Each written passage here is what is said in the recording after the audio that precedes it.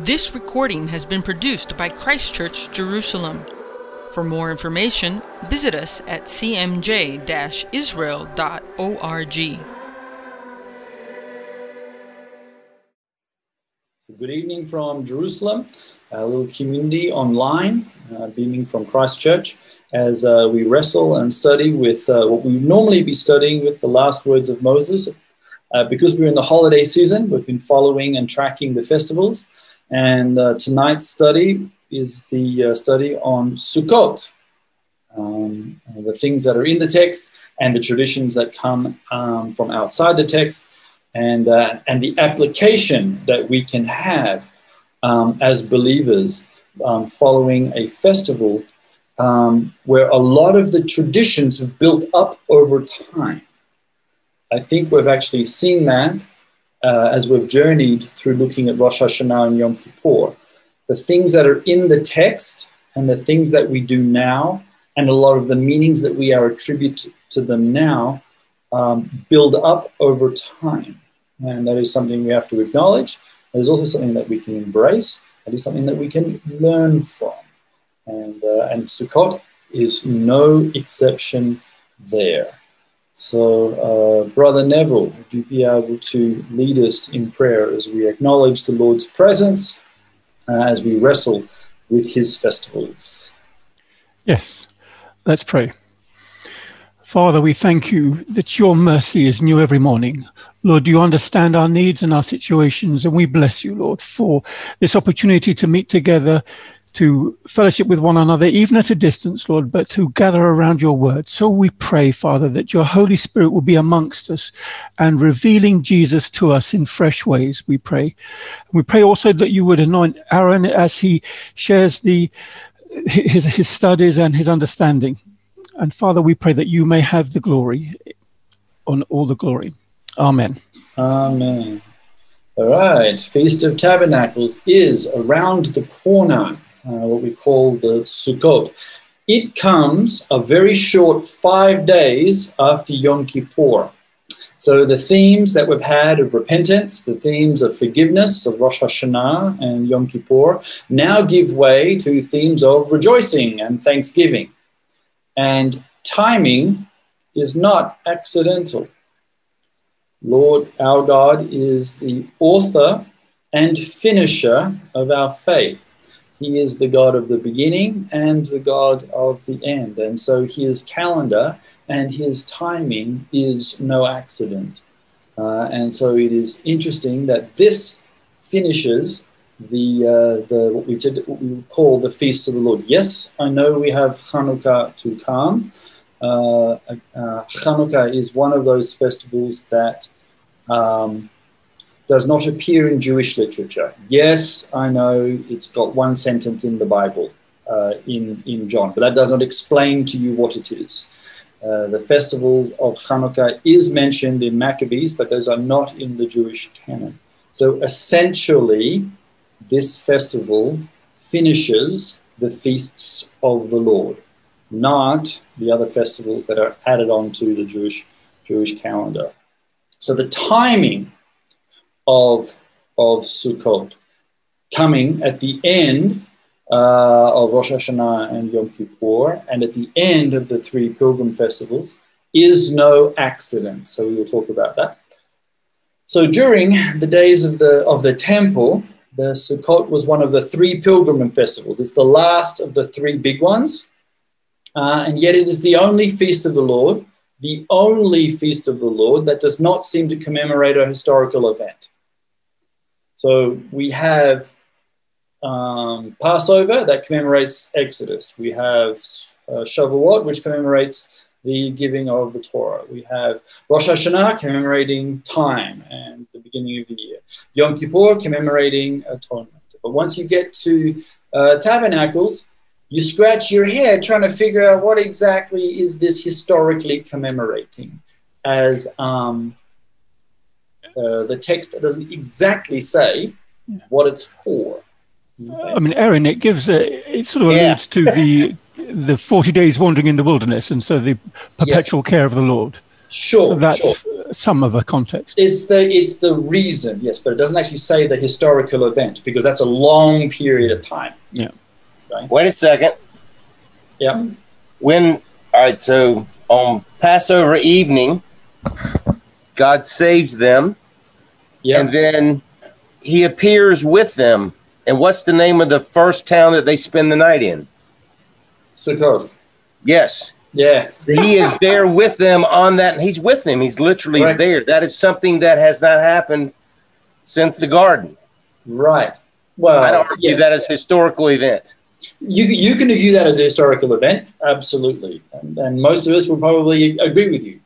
However, in terms of a biblical calendar, You're right. you're hard pressed to go, we celebrate this because of that day, right? Yom Kippur's a day, Rosh Hashanah's a day, Shavuot's a day, Passover's a day. Once you get to Sukkot, long period of time. Okay. Right? It's a holiday that is unlike other holidays. And it comes at the end of a series of holidays. And the whole point of time and the way God has arranged his calendar, hopefully at the end of this session, we'll go, wow, that's amazing. I mean, he does a really good job of doing the beginning and the end. Okay, so the Torah, okay, the first 5 books of Moses, give this festival 2 names, right? The first time we encounter it is just very briefly in Exodus 34, right? So in Exodus 34, verse, where is it? 22. We get celebrate the Feast of Weeks, okay, celebrate Shavuot with the first fruits of the wheat harvest and the festival of ingathering, okay, at the turn of the year, okay, and that's it. Woo-hoo. 3 times a year, everyone appears before the Lord. So the first name that it is given is the festival of ingathering, being a harvest festival. Great. And the next time we get a name for it is in Leviticus, where it's called the Festival of Booths or the Festival of Tabernacles. The actual word Sukkot appears. Now, each of these names, ingathering and Sukkot, give us a little bit of the reason for the festival. Now, today, the festival is incredibly rich in tradition and it's very rich in meaning. We'll explore some of those soon. Okay. So many elements of the feasts of the Lord, and we're often reminded that these are the feasts of the Lord, not the feasts of Israel. Yes, they're often attributed to Israel because they're the ones keeping them. However, the feasts of the Lord, they remind us of God's character. They remind us of his love and his promises to his people. And so what is the command that we are to do this day? So let's read the commandment in Leviticus 23. There is another passage in Numbers which is just lists all the sacrifices that you have to give. And the interesting thing about the Feast of Tabernacles is Sukkot has the most number of sacrifices out of all the festivals. I mean, you are going to kill more animals on this festival. I mean, this is definitely not an animal lover's dream. Yeah. Okay, and that's by a wide margin. It's unbelievable. Yes, but there's again reasons for this. So Numbers gives this long list and talks very little about. Certainly doesn't even tell you to build a booth. But let's go into Leviticus and have a look. So the book of Exodus calls this the Feast of Ingathering, and that gives us a little hint of its agrarian part of the cycle. That's a harvest festival. The harvests are collected. The storehouses are full. This is the most abundance that Israel would have at any time now in the year. From this point on, we're heading into winter and the supplies only diminish. So we're now at our peak right, of bringing stuff into our storehouses. And so now it's time to celebrate and to be generous.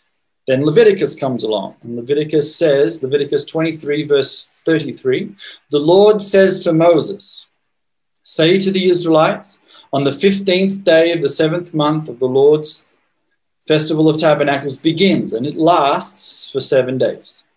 The first day is a sacred assembly, do no regular work. For 7 days, present food offerings to the Lord, and on the 8th day, hold a sacred assembly and present a food offering to the Lord. It is the closing special assembly. Do no regular work. These are the appointed festivals which you are to proclaim as sacred assemblies for bringing food offerings to the Lord, the burnt offerings, the grain offerings, sacrifices, drink offerings required for each day. It doesn't describe them here, it lists them in Numbers. These offerings are in addition to those of the Lord's Sabbaths, and in addition to your gifts and whatever you have vowed, and all the free will offerings you give to the Lord.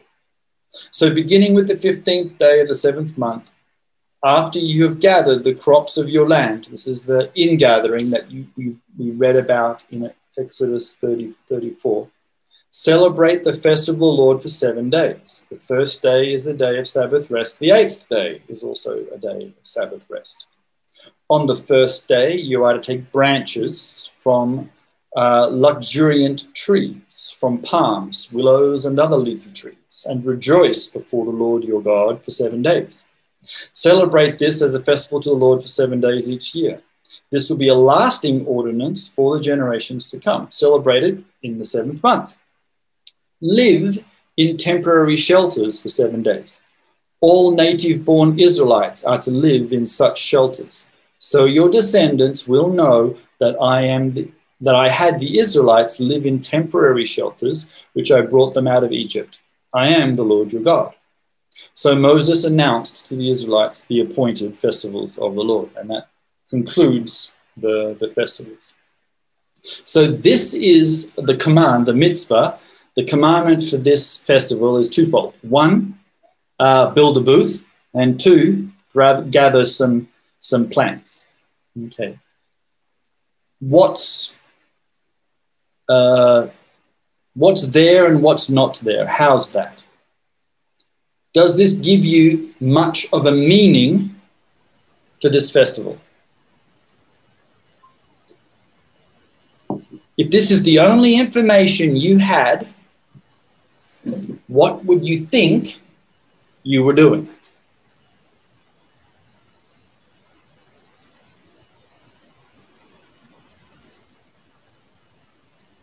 It's hard, isn't it? Having a feast to the Lord. Yeah, it's another festival.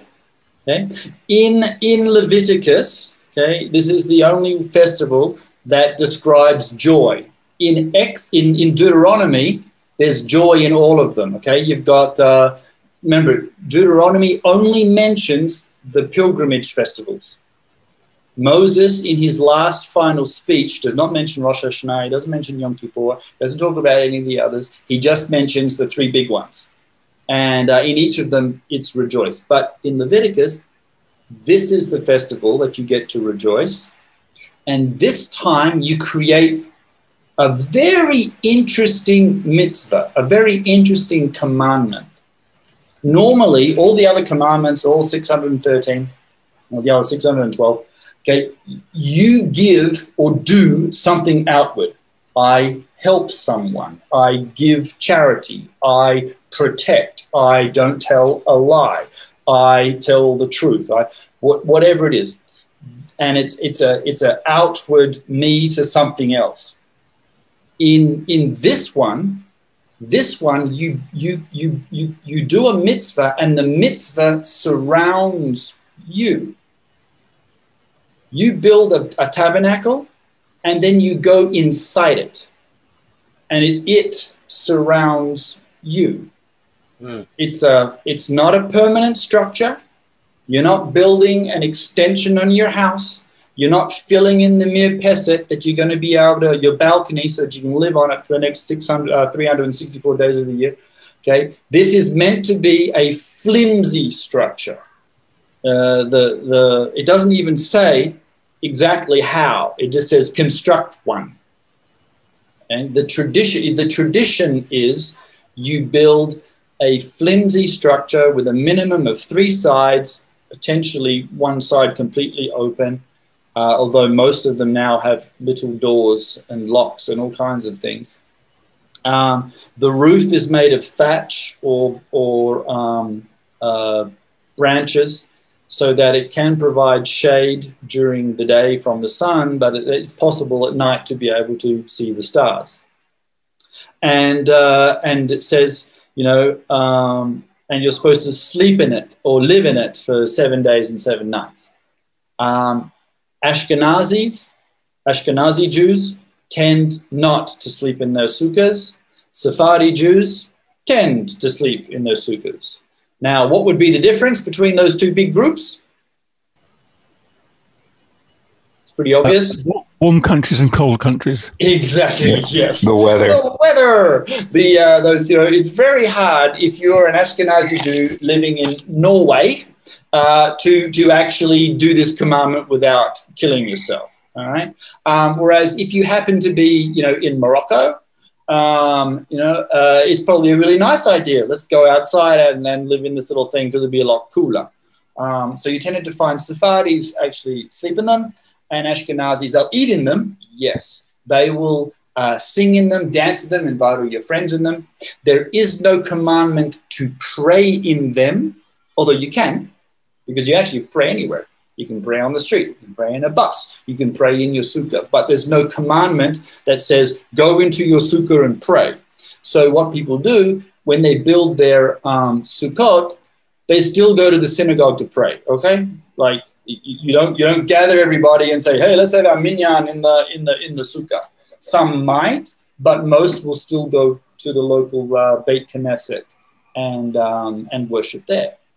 The command, there's not a lot of commands for this festival and really doesn't give you a heck of a lot of meaning. Just says to remind you that you were in the desert wandering. Okay. Great. A lot of the meanings in the tradition will come about because we have to look at these texts and start to scratch. Okay, why do we do this and why don't we do certain things? Okay, so this is a very interesting mitzvah. The mitzvah surrounds you, okay, which is full of meaning there. Okay, God brought his people out of Egypt. He surrounded them with his cloud. He defended them. He lived inside their community and he guided them. A very interesting little metaphors there. Yes, Bernardo, go for it. Does it usually rain during Sukkot? Well, it depends on Jerusalem. No, not really, but it can, depending on the year. Nice. This is the festival that traditionally you pray for rain. Right? You're really hoping that the Lord will bring rain. In fact, tradition has it that, and it's actually recorded, that the high priest would go into the temple during Sukkot and he would say a very special prayer that went something like this. Blessed are you, the Lord our God, King of the universe. Please do not listen to the prayer of the traveler. Okay, what's the traveler wanting? No rain. No rain. And what do the people living in Israel want?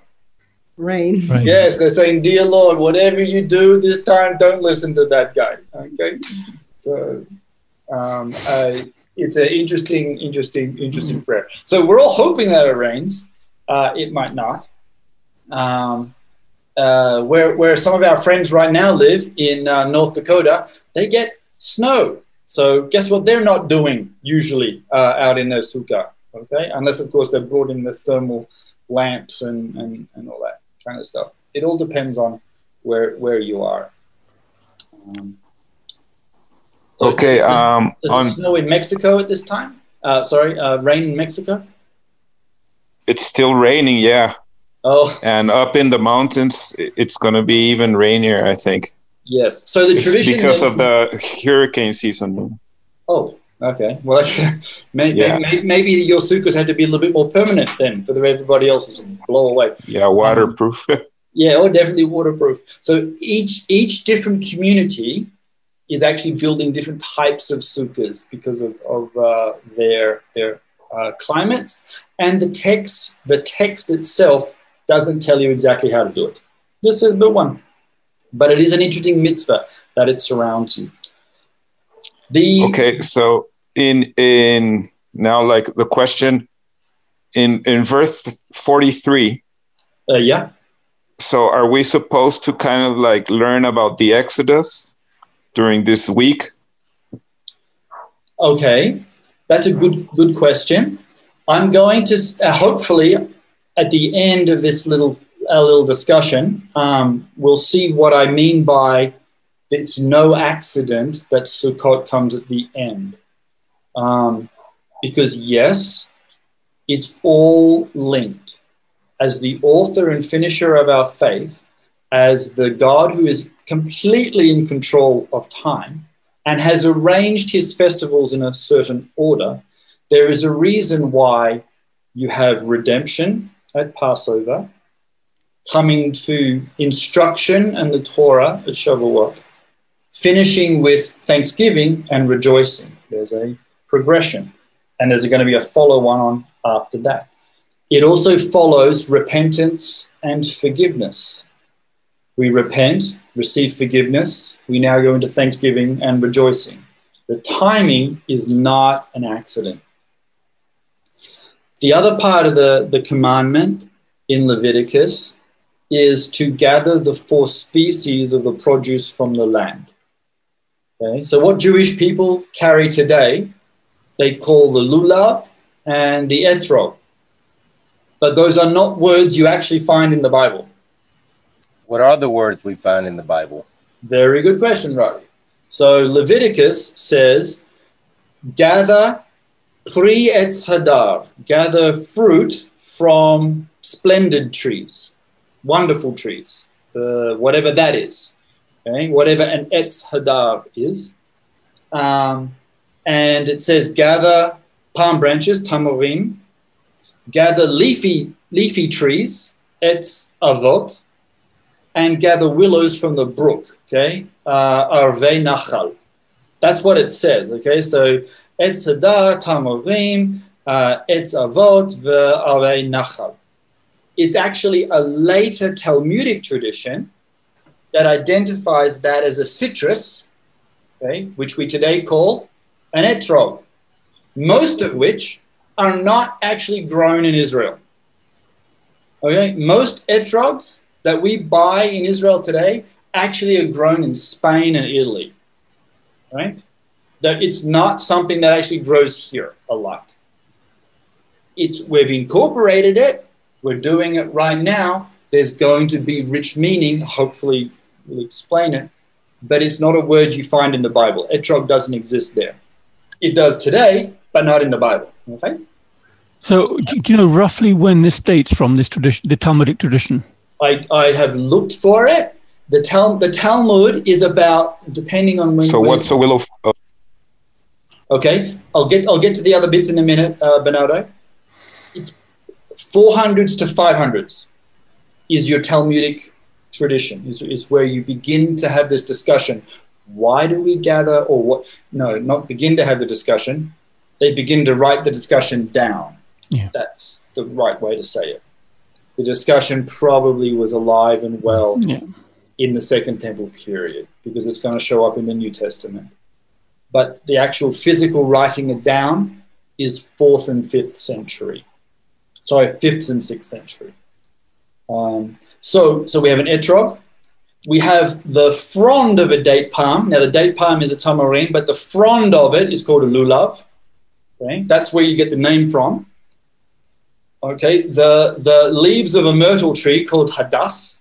Okay, they call that leafy trees. And the branch of a willow, the arabah, or the arabah.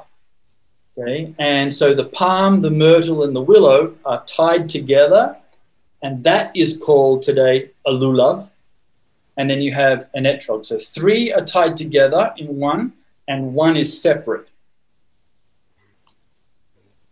from the text in Leviticus, does it tell you why you gather these particular items? No, it does not. It's one of those commands that just says, gather these things. Okay. But the text is incredibly blank on why. But of course, if you've got a 5-year-old kid and you bring home branches of trees and a lemon, which cost you about 60 shekels, the most expensive lemon you're ever going to buy, you can't figure out whether you're religious or stupid. Okay. And then your kid goes, why have you got that, Abba? What are you going to say? And so you create. The text itself is incredibly blank. And so we can build on some wonderful tradition, and we notice its timing at the end of the cycle of festivals. We notice these things that are included in it. So we begin to learn, and we begin to teach. And we'll get. I'll have to say one more thing, and then we'll go into all these meanings. Have a guess what wonderful book we get to read at this festival. I mean, at Passover, we get to read Song of Songs, okay? We get to read a love story as God is smiting the Egyptians. You know, in Yom Kippur, we discuss Jonah and the repentance of Gentiles. You know, which Jonah himself doesn't even repent. The nation of Gentiles does. At Rosh Hashanah, we read the Akedah story. We've got lots of things. Why do we read Ecclesiastes Kohelet at this time? Why do you think? I mean, if we're honest, the book of Ecclesiastes does not seem to have a heck of a lot of joy in it. To be read at a festival all about joy and thanksgiving and rejoicing. Okay. What's the first sentence in Ecclesiastes? I mean, we all know it's actually verse 2, but if someone said the book of Ecclesiastes, you would respond with? Vanity, vanity, all is vanity. There you go. Yeah. What does the ESV have? Does it say it like that? I think it says meaningless. Meaningless. Yes, that would be the right phrase. But what does it say? Do you mind reading it out? Verses 1 and 2. Sorry, I'm just getting there. Oh no! It goes for the vanities one. Okay. I think it's the NIV that's got meaningless in it. Yeah, vanity of vanities, says the preacher. Vanity of vanities, all is vanity. Yeah. Yep.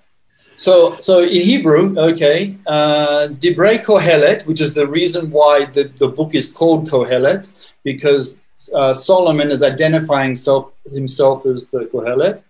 Okay, Ben David, Melech Yerushalayim. So he's the son of David, the king of Jerusalem. Most likely Solomon. Okay, so Hivel Havalim, Amar Kohelet, Hakol Havalim, Hakol Hevel. Yep. At a direct translation, you could definitely say that this book, the way you translate it is, everything is meaningless. Everything is meaningless. It's meaningless, everything is meaningless. But there is one other way that you can possibly read this text.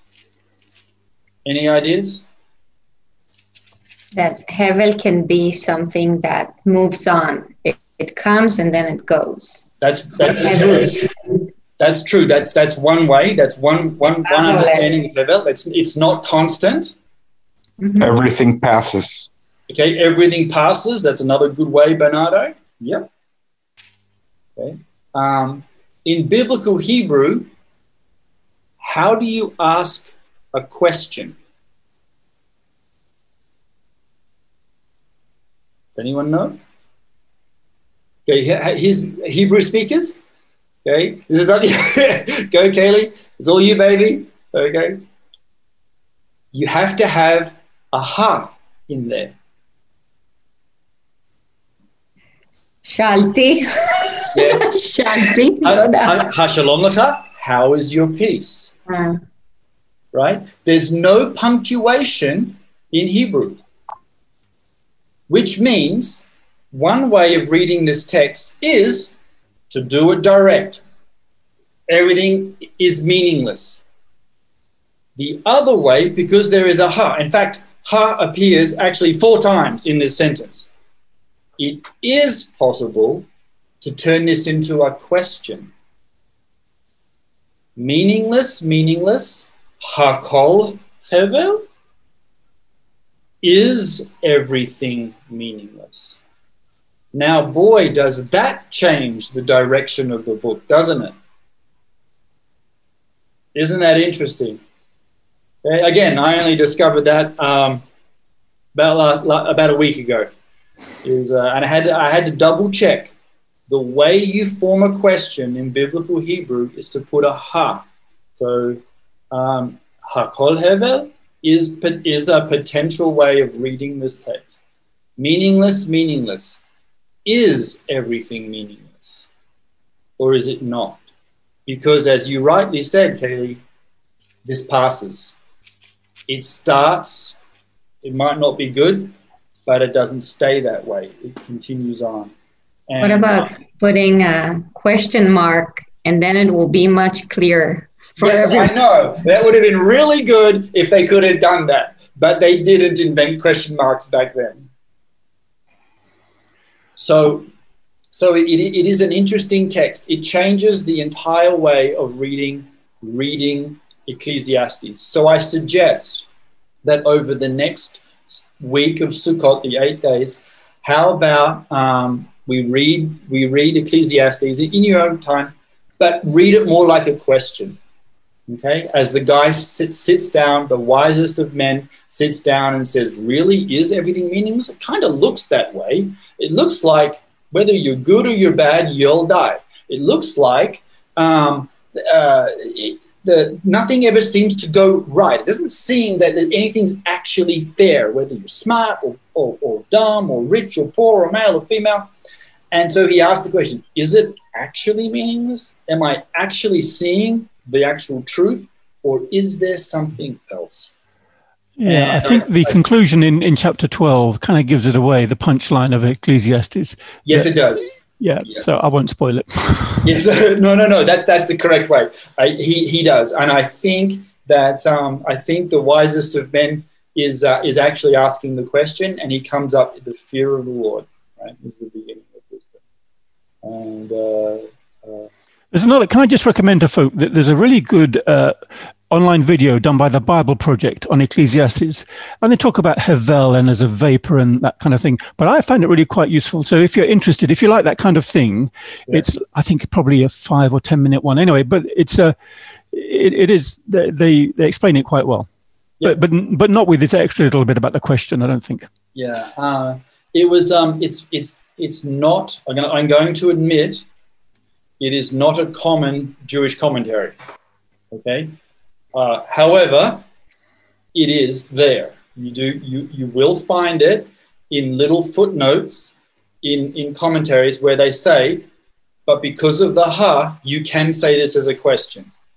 But then they go on to talk about how Hevel doesn't last and it all passes, and they tend to focus on that. Okay, but it is possible to read this as a question, and I have a suspicion that might be the way we're supposed to do it.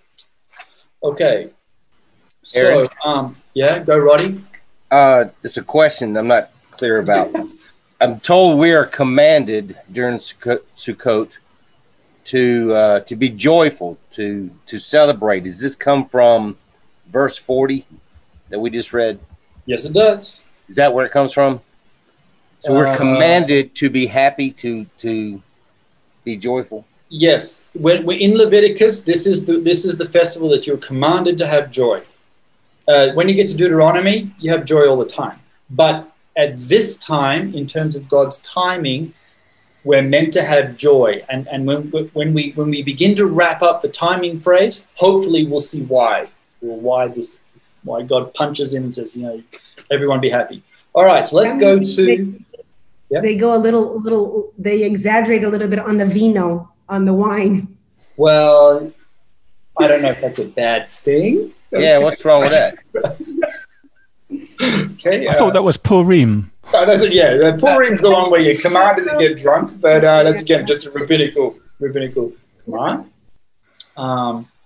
Anyway, so why gather 4 species? What possible meaning can come out of that?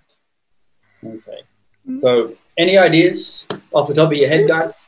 A sense of universalness, the 4 corners of the earth, the 4 winds, 4 species. Yeah, that's a good one. 4 is an incredibly important number in Judaism. You have the 4 winds of heaven. You have, when the angels guard God, they have 4 faces. There are 4 cups of wine at Passover. The son asks the father 4 questions. Okay. Once you get to the parable of the soils, there are 4 soils, and there are 4 gospels.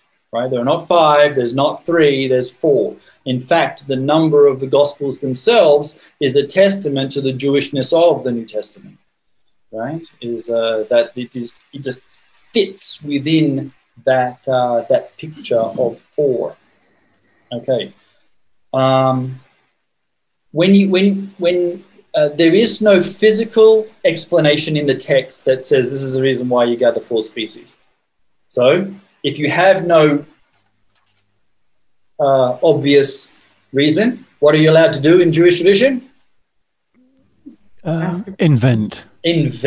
Make it up. Begin exegesis extraordinaire. You may now say anything that doesn't go against Peshat. Okay. Yeah. I would have thought one thing that you could quite reasonably say is that you're gathering these branches for your sukkah. You could, yeah, that could be it. God says, look, you need to build something. I'll point out some obvious materials for you. Okay, shove these on top of your roof. Could be as simple as that. But if you're a Jewish rabbi 2,000 years ago, you've got to have a reason why God would utter these words. And so they look and say that these 4 things, these 4 species, the Arba Minim, they actually represent different personalities that are in the community of Israel. And so the Pirkei Avot will begin by saying there are 4 types of disciples in the world. And they notice that each of these elements has either a taste or a smell, and only one of them has both. So you have the willow, which has neither a smell or a taste. You have the myrtle, the hadass, which has no smell but has a taste. And the palm has a nice smell but has no taste. But the etrog, the citrus, has both a nice smell and a nice taste. And so taste and smell become 2 parts or 2 keys in the kingdom of heaven: faith and action. And as a disciple, you have to have both. You can't have just faith and no action. You certainly can't have any action and no faith. And you can't have either. If you're nothing, then you're in real trouble. But the faith without works is dead, so you should have both. Blessed is he who hears my words and does them and puts them into practice. He who loves me will keep my commandments, as Jesus says in John 14. And then he goes on to say, and my Father will love him, and we will come and make our home with him, which is very nice thought. And so the tradition that you have today is you gather the 4 species and you use them as part of your prayer life over the next couple of days. And this represents 3 disciples are tied together, each one having only one aspect of faith and works, or none, and you hold them in one hand. And the etrog, which is the disciple who has both faith and deeds, he sits all by himself. and you put them together and you push them to your chest, and as part of your prayers, you wave them around in a variety of different ways as part of your prayer life, reflecting on this is the type of disciple that I want to be. I want to be this disciple. In fact, you often go around Sukkot just sniffing the etrog, okay, which actually looks kind of weird for about a week, smelling lemons. But you're meant to do so as a memorial to try and remind you that this is the type of disciple that you actually want to be. The same sort of idea is what shows up in the 4 soils in the Gospel of Luke. That the first 3 soils, it didn't quite work. They almost got there in one case, but not quite. But the disciple, the soil that had both faith and deeds, well, that soil reaped a harvest. And so they've taken these 4 species and they've given them a really nice meaning. However, that's not in the Bible. We are discussing tradition, and tradition isn't inherently a bad thing. So, during Sukkot, every morning you pray what's called the Hallel, which is a series of Psalms 113 to Psalm 118. And it's just an added part of the prayer cycle. Prayed in a synagogue, not in the sukkah. You're meant to invite people into your sukkah. Now, why would you do that? I mean, the Bible doesn't say, please invite friends and neighbors into your sukkah. But you do. That's part of the tradition. So traditionally, what are you expecting to happen? Hey, Kaylee, come on, you're Israeli. When your dad invited people over to sit under their sukkah, what was he expecting to happen? Did he ever tell you? Well, I think it's pretty sad to just have a few people. You want to gather as much people as possible. And for my father, my Moroccan father, it's 8 brothers and sisters that they have kids. They have kids. So it's a big sukkah. Your sukkah was quite big, was it? Yeah, okay. Like 3 sukkahs together. 3 sukkahs, join them together, okay. And excellent. Yeah, our neighbors have got a real big one. I mean, but they're Baghdadi, so we're expecting quite the crowd over the next week. The tradition is that you run around and you invite people, including strangers, not just family. Okay, it's a tradition, might not be as clearly followed today, but in the Mizrahi world, invite strangers. Why? Because you may entertain one of the 7 Ushpizin. You heard of these guys? Anyone seen the movie Ushpizin? Yeah, I've seen some of it. It's a great movie. Recommend it for everybody. Okay? And the Ushpizin, Aramaic word, not a Hebrew word. Ushpizin, so it comes from the late Second Temple period, early New Testament period, that's sort of 200, where Aramaic was really thriving and was appearing in lots of Talmudic texts, okay, including Bible. Whereas New Testament includes lots of Aramaic words. The 7 Ushpizin are the 7 holy shepherds of Israel. Okay, so you've got Abraham, okay, Isaac, Jacob, Joseph, Moses, help me out here, David. Who's another one? There's got to be a 7th guy in there. It stops at David. Solomon's never a shepherd. It talks about the 7 patriarchs who were actually shepherds. They actually were physical shepherds. And so they were the ones that were the shepherds of Israel, because they were actually real shepherds of sheep as well. But they are the 7 holy shepherds. Solomon was not a shepherd, and he ended up not. Shaul. Did you say Shaul? Shaul. Then Shaul, one of the 7 shepherds. And so the tradition is that while you invite a stranger, might actually be one of them. They might come and visit a nice little Jewish home and come and sit and eat and celebrate in your sukkah. Eat, talk, bless, enjoy, pray, dance, sing, all those kinds of things.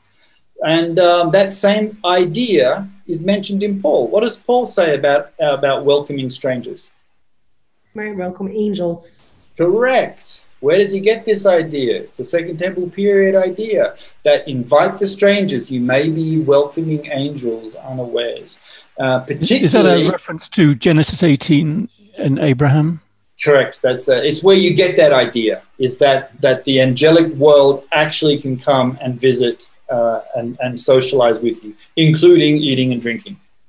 So at Passover, you're really expecting Elijah. At Sukkot, you're expecting the seven Ushpazim. Okay, so around this time, when you say Shaul, is it Melech Shaul you're talking about? Yeah. Now I know in the Western tradition, we always think of Shaul as bad. Okay, so in Jewish exegesis, they compare him to other kings. How many wives does Shaul have? There's one. One. How many wives does King David have? Oops. I don't know, 8. Oh. Yeah. So Shaul really, really, really, really wants to talk to God, but he can't. So he goes to a witch, and he resurrects Samuel, and Samuel turns around to him and says, tomorrow, you're going to go out to battle, and you and your sons are going to die. Okay. So if you got a message from a spirit that you happen to just resurrect, that you were going to walk across the street tomorrow and get hit by a big red bus, guess what you don't do? Don't walk you across don't leave your house. Right? You go, I've just been told I'm going to leave my house and go across the street and get hit by a bus. Guess what I'm not doing tomorrow? I'm staying right in my bedroom. In fact, I'm not even getting out of bed. I'm going to pull up the covers and stay there all day. But what does Saul do?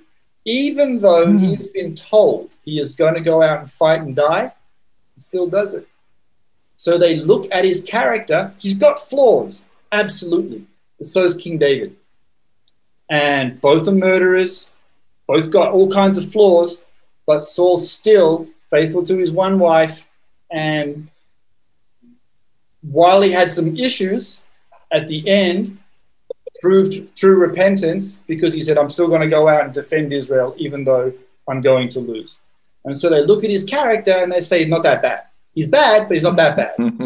And so we often, unfortunately, in a lot of our Christian traditions, we tend to focus on his negative characteristics and make him out to be just a bad guy. And that's actually not fair. Certainly isn't the way Jewish exegesis looks at him. Okay?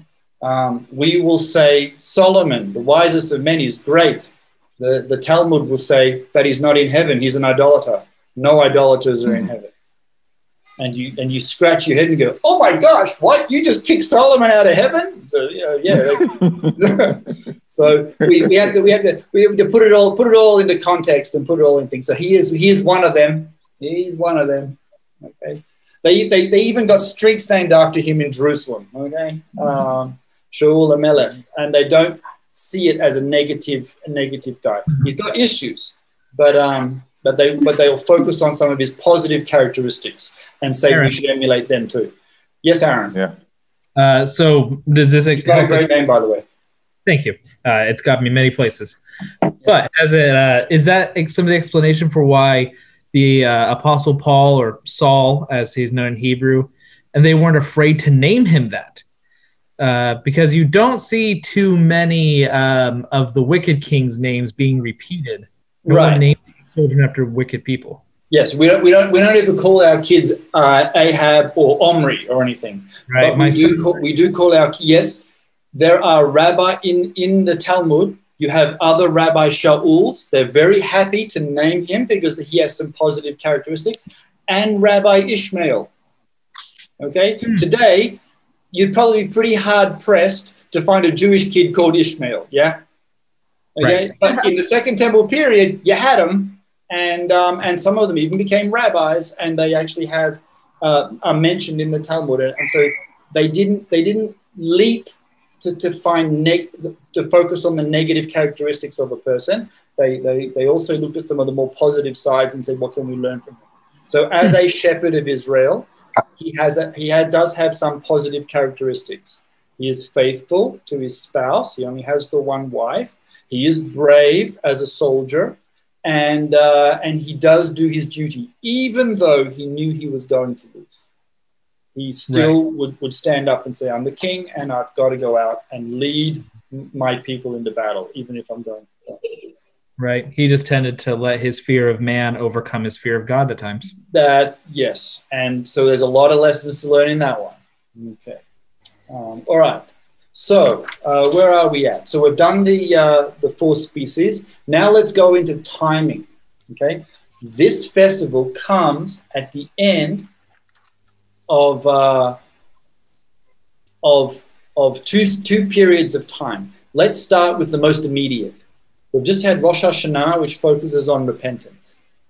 We've just had Yom Kippur, which focuses on forgiveness and the relationship, forgiving each other to get that forgiveness. Forgiveness, as we remember, is universal. Forgiveness is communal, right? Forgiveness is a change in behavior. Very shortly on, we approach rejoicing and thankfulness and gratitude. So put that together theologically, guys, for me. What does that look like? Here's how I like to look at it. I don't know if it's correct. There's a loud blast, blowing of the horns. Wake up. 10 days, get prepared. You're going to become clean, or at least you're going to be, hopefully you will repent, and then you will have 3 days to prepare yourself to tabernacle with the Lord. Yeah, you'll have 5. Yeah, 5 days. Yeah. That takes away from what I wanted to do. Fair enough. Get the 3-day resurrection thing. Yeah, I like where you're going with it, Roddy. That was awesome. Well, not only that, but at Sinai also, he told Moses to tell them to get prepared, because that was going to be the wedding. Yeah. At Sukkot, which has the most number of sacrifices, in the end, you end up offering 70 bulls during the week. Okay. Now, what does that number represent? Nations. The nations. Correct. The nations. So who has repented according to the book of Jonah? The Assyrians. The Goyim. The Goyim, the nations. Okay. Who's going to be thankful of the repentance? The nations. Okay. Repentance is available to everyone. Forgiveness is available to everyone. And then the response to repentance, the response to forgiveness is gratitude, rejoicing, and repentance, and thanksgiving. So Sukkot comes deliberately in this chain of events: repentance, forgiveness, our response, gratitude, and thanksgiving.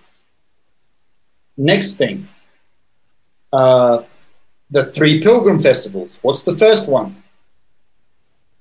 Pesach. Redemption. Yes.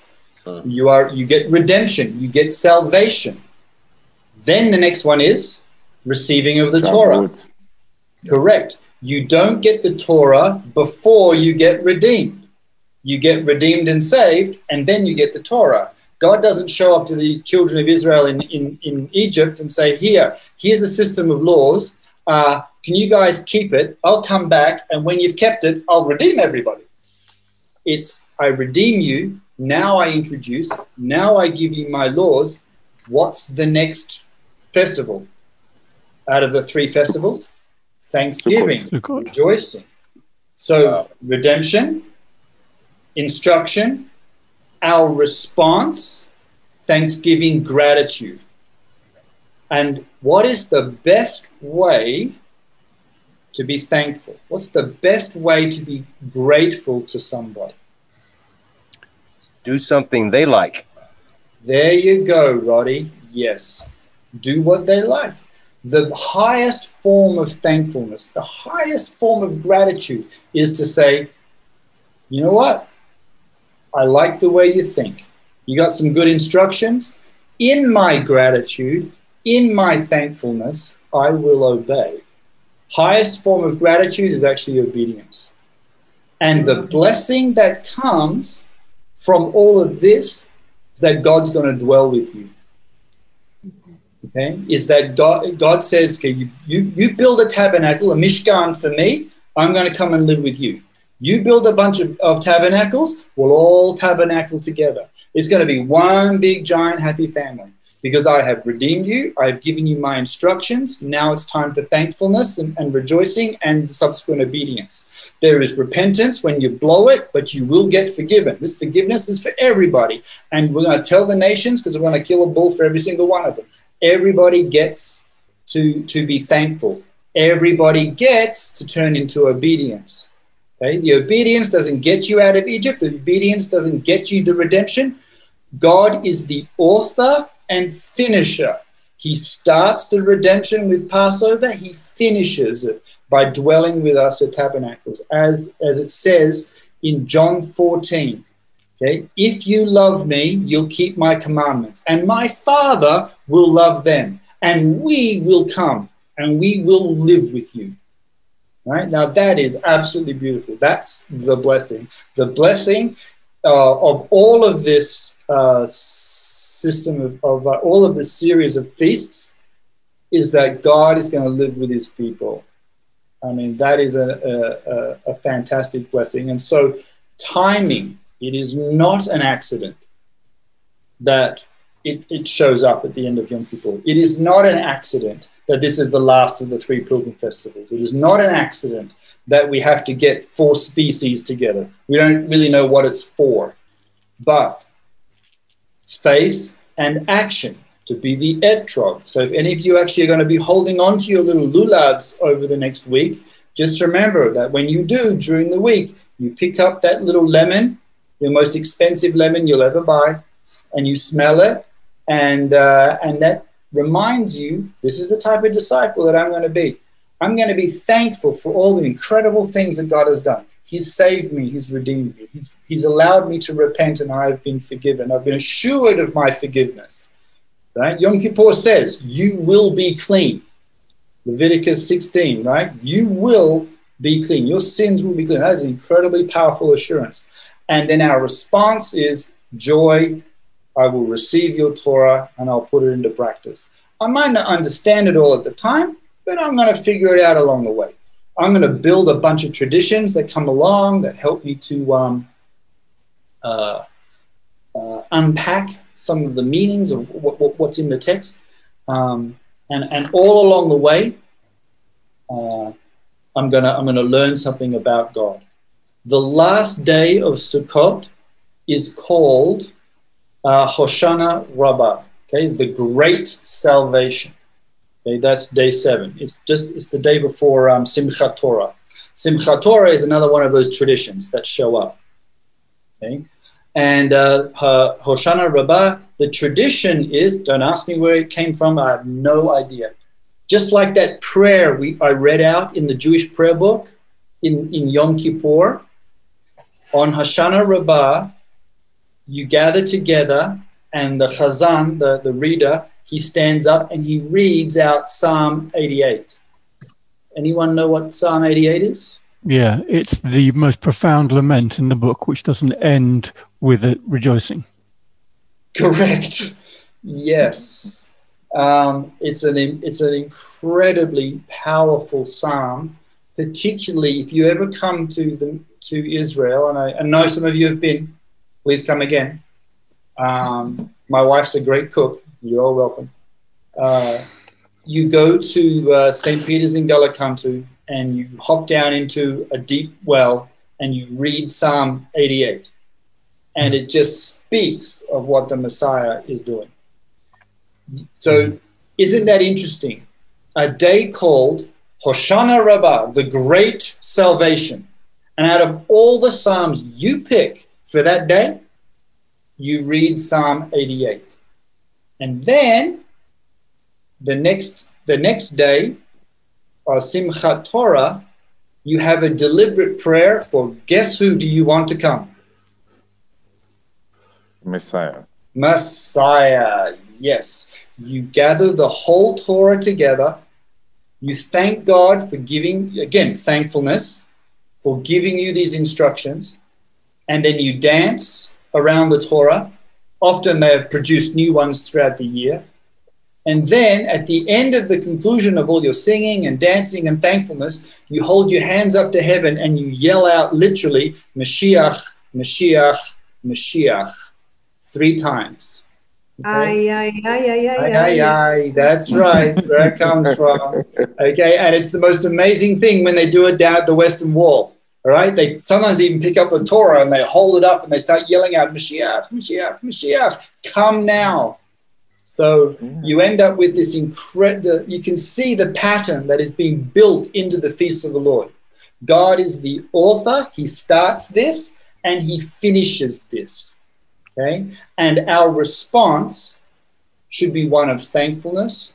Our response should be one of gratitude and, of course, joy. Who doesn't like to get saved? I do. Okay, who doesn't like being able to live forever in the presence of the Lord? Okay, me. Great things to rejoice. But true gratitude leads to obedience. It actually does. And obedience is not a burden. That's the other thing that I've also learned in my, how long have I been here? 22 years? 22 years of living in this city, is that I don't actually know that many Jews walking around with sad expressions on their faces going, oh my gosh, the Torah is so painful. I can't believe I'm Jewish. I wish I was a German. You know, no one seems to say that kind of stuff, right?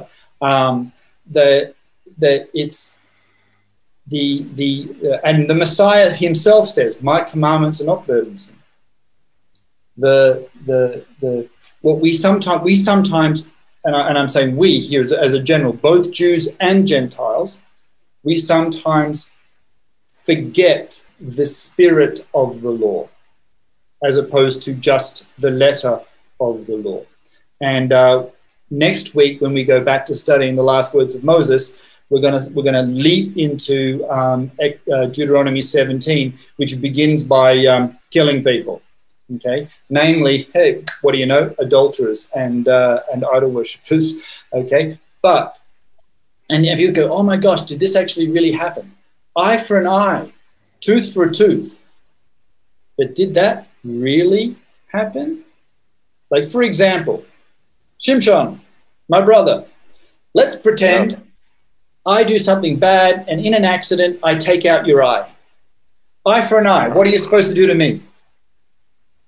Take yours out too. Yes, okay. But what happens if I've only got one eye?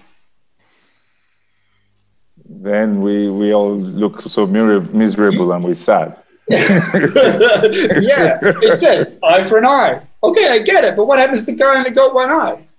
I mean, really? You've still got one eye.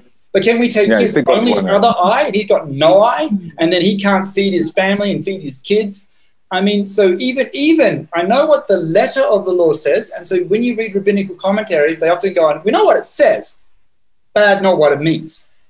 And so they look for the spirit of the law, not just the letter of the law, but the rule, or it's supposed to be a rule, and it's not always. Okay, we have to admit that on all levels, both Jews and Gentiles. It's not allowed to go against Peshat. Sometimes our rulings do. So we don't let the guy get off scot-free. We form some other form of punishment. But and so it's been an interesting thing to go and read some of these texts, like this one, very blank. Why build a sukkah? Okay, remember that you were in the wilderness. All right. Well, what happened to us in the wilderness? What were some of the great miracles that happened to us while we were out there? Manna. Yes, we got fed every day from the bread of heaven. Every day we got water from a rock. We also had the cloud that was the sukkah that was following them. We had God himself being our sukkah. Okay, wow. He defended us. He guided us. He protected us. Our clothing didn't wear out. Whenever the enemies came, when Amalek came, God went and fought for us. And so the sukkah, the meaning of it is a lot more than just let's build a booth and we'll go live outside and we'll look up to heaven and we'll all go, oh, my real home is somewhere else. that is one way of looking at it, but that's not the only way. God is constantly providing. God is constantly defending. God is constantly surrounding. God is constantly guiding. God is constantly redeeming. God is constantly giving you new instruction. God is constantly accepting repentance. God is constantly providing forgiveness. And God is constantly expecting rejoicing and thankfulness in return. And so there's a lot there. And Aaron, I also believe that it's tried to increase our gratitude to God by making us to remember where we're coming from. Because the sukkah is a kind of humble kind of a place where you live. But now people are living in their houses. And within that week, they're going to go back to the sukkah. And so that they can remember that, wow, it wasn't all rosy. We were this. I mean, we're not the best people and things like that. That is definitely one aspect of it. That is one aspect of the holiday. Not the only one, but is definitely one of them. Yeah. It's to get away from materialism, and you have to admit we could all do with a little bit more of that, right? For a brief moment in time to turn around and say, "You're right. Honestly, this materialism, the things that I have, they're really not as important as I think that they are. I mean, they seem important. We do have to look after them, but we've got to put them in the right perspective." And so this aspect of Sukkot does give us that too. So we have, I'm sorry. One thing for me, God has always wanted to build a house and dwell among us, Emmanuel. Yes. And from the Garden of Eden, we know that, and they didn't obey. They didn't rejoice and obey in His word, and I mean, in the sense of obedience. But so they were taken out and exiled, and the exile kept going until we get to Babylon. And then God called Abraham and called him back to the same area that they fell and said, now I want you to build a house, eventually his descendants, a house for me. And then we have the whole history of the tabernacle. And then eventually, of course, the temple is here, but He's always wanted to dwell among us. His name is Emmanuel. At the end in the book of Revelation, chapter 21, it says, and He will dwell with them, and they will be His people, and God Himself will be with them as their God. So it's been in the heart of God ever since the very beginning, is to tabernacle, to Sukkot with Him, to be with Him.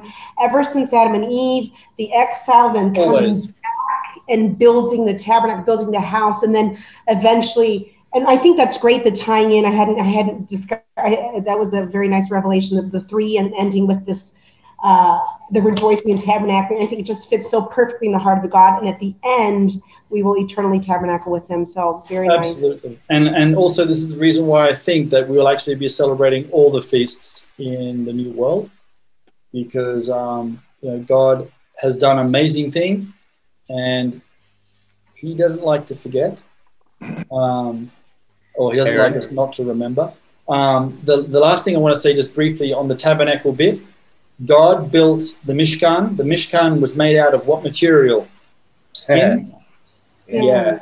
And how long did it take to build the tabernacle?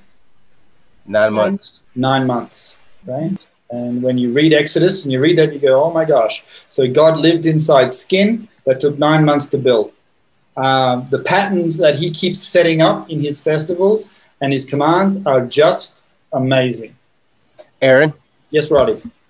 Also, to put into the pattern that you're talking about, Zechariah 14. Yes. At the end of everything, because that's the context of Zechariah 14. After everything is done, every nation will come for Sukkot to Jerusalem. Yeah. Absolutely. Because out of all the festivals, we were cutting up cows for them, weren't we? Yep. Yeah, but we are expecting them to come. Remember, God so loved the world, right? Whoa. He says, I want my creation to be with me. That's all of it, right? Jews and Gentiles, black and white, slave and free, male and female. So, including Moroccan. And And also Yeshua did the great invitation on during the Feast of Tabernacles, on the great day of the feast, Hoshana Rabbah, when he says, if anyone thirsts, let him come unto me. Out of his belly shall flow rivers of living waters. That was, it says in John 7. It was actually a Feast of Sukkot. Yeah. And we see there that Yeshua was inviting people to come to him during that Sukkot. Yeah, there you go. That's good. That's good. That'll preach. That's awesome. Mm-hmm. Yeah. And yes, Rory put in another, the commandment has a condition. I will bless if you are joyful. Yes. So the appropriate response of thanksgiving and gratitude is to get into the joyful obedience, which comes with a blessing. Right? Obedience is not a burden. It's not something that weighs you down. Okay? And gratitude is not an emotion. Gratitude isn't an abstract, psychological concept that you're trying to, I will myself into a state of gratitude. No, you joyfully go into it willingly, and as a response, the right response to redemption. Okay. Someone here in this Bible study a week or two ago, we were talking about it, because I asked, it's a commandment to be joyful. How can you be commanded to be joyful? Yeah. And the response was, what did y'all tell me? It's a decision. We have to make a decision to. It's a choice. It's a choice. I thought that was amazing. Yeah, it's a choice. And love is a choice. Obedience is a choice. Obedience is a choice. Yes, it's a wonderful choice. Neville and I have just been doing a diaconal class going over the 39 Articles of Faith, and I think we both disagreed with Article 17 on predestination, or very, very Calvinistic philosophy. But that was Reformation 500 years ago, so we have to forgive him for that, right? We've moved on since then, learned a few things. Yes. The Jewish people have a great little wrestling with predestination and free will. Like, do we really have free choice? Is God totally in charge? Like, what goes on? And they say that everything is in the hands of heaven except the fear of heaven. Okay, and it comes out something like this: Hakol b'yadei hashamayim rak yarei hashamayim. Okay, there you go. That's it. You've heard it before, haven't you, Nama? הכל מידי שמיים חוץ מיראת שמיים. חוץ מיראת שמיים. Yeah, everything's in the hands of heaven except the fear of heaven. So it's they give both very equal credence, which I think is very clever. Who believes in that? Sorry? Who says that? Sorry. I think it's either Rabbi Eliezer or Rabbi Akiva. It's one of the two. Okay, so let's put it all together. Okay, timing of this festival is no accident. It comes after a period of repentance and forgiveness. It is the last of the 3 pilgrimage festivals, concluding redemption with thanksgiving. We temporarily remove ourselves from materialism and go live in a sukkah. We host strangers expecting the Messiah. And we note that obedience doesn't lead to salvation. It is the result of salvation. And repentance and forgiveness are available to all peoples, just what we saw at Yom Kippur, and again what we see in Sukkot. And the most appropriate response, of course, is the call to follow the Lord. So brothers and sisters, whatever you do during Sukkot, have a good fresh look at the book of Ecclesiastes. See if you can read it as a question and see what you come out with it. And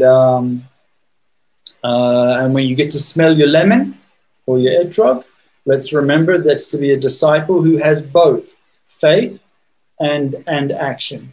Let's put our faith into action. And if you can, invite as many people as you can. Oh, gosh, in this Corona period. With a mask on. Because you just might be entertaining an angel who might also have a mask on. Although I don't really know why he would need one. But there you go. All right. Thank you for listening.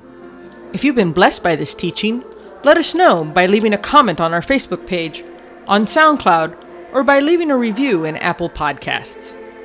You can offer practical support by giving a donation at christchurchjerusalem.org. Thank you, and blessings from the City of the King.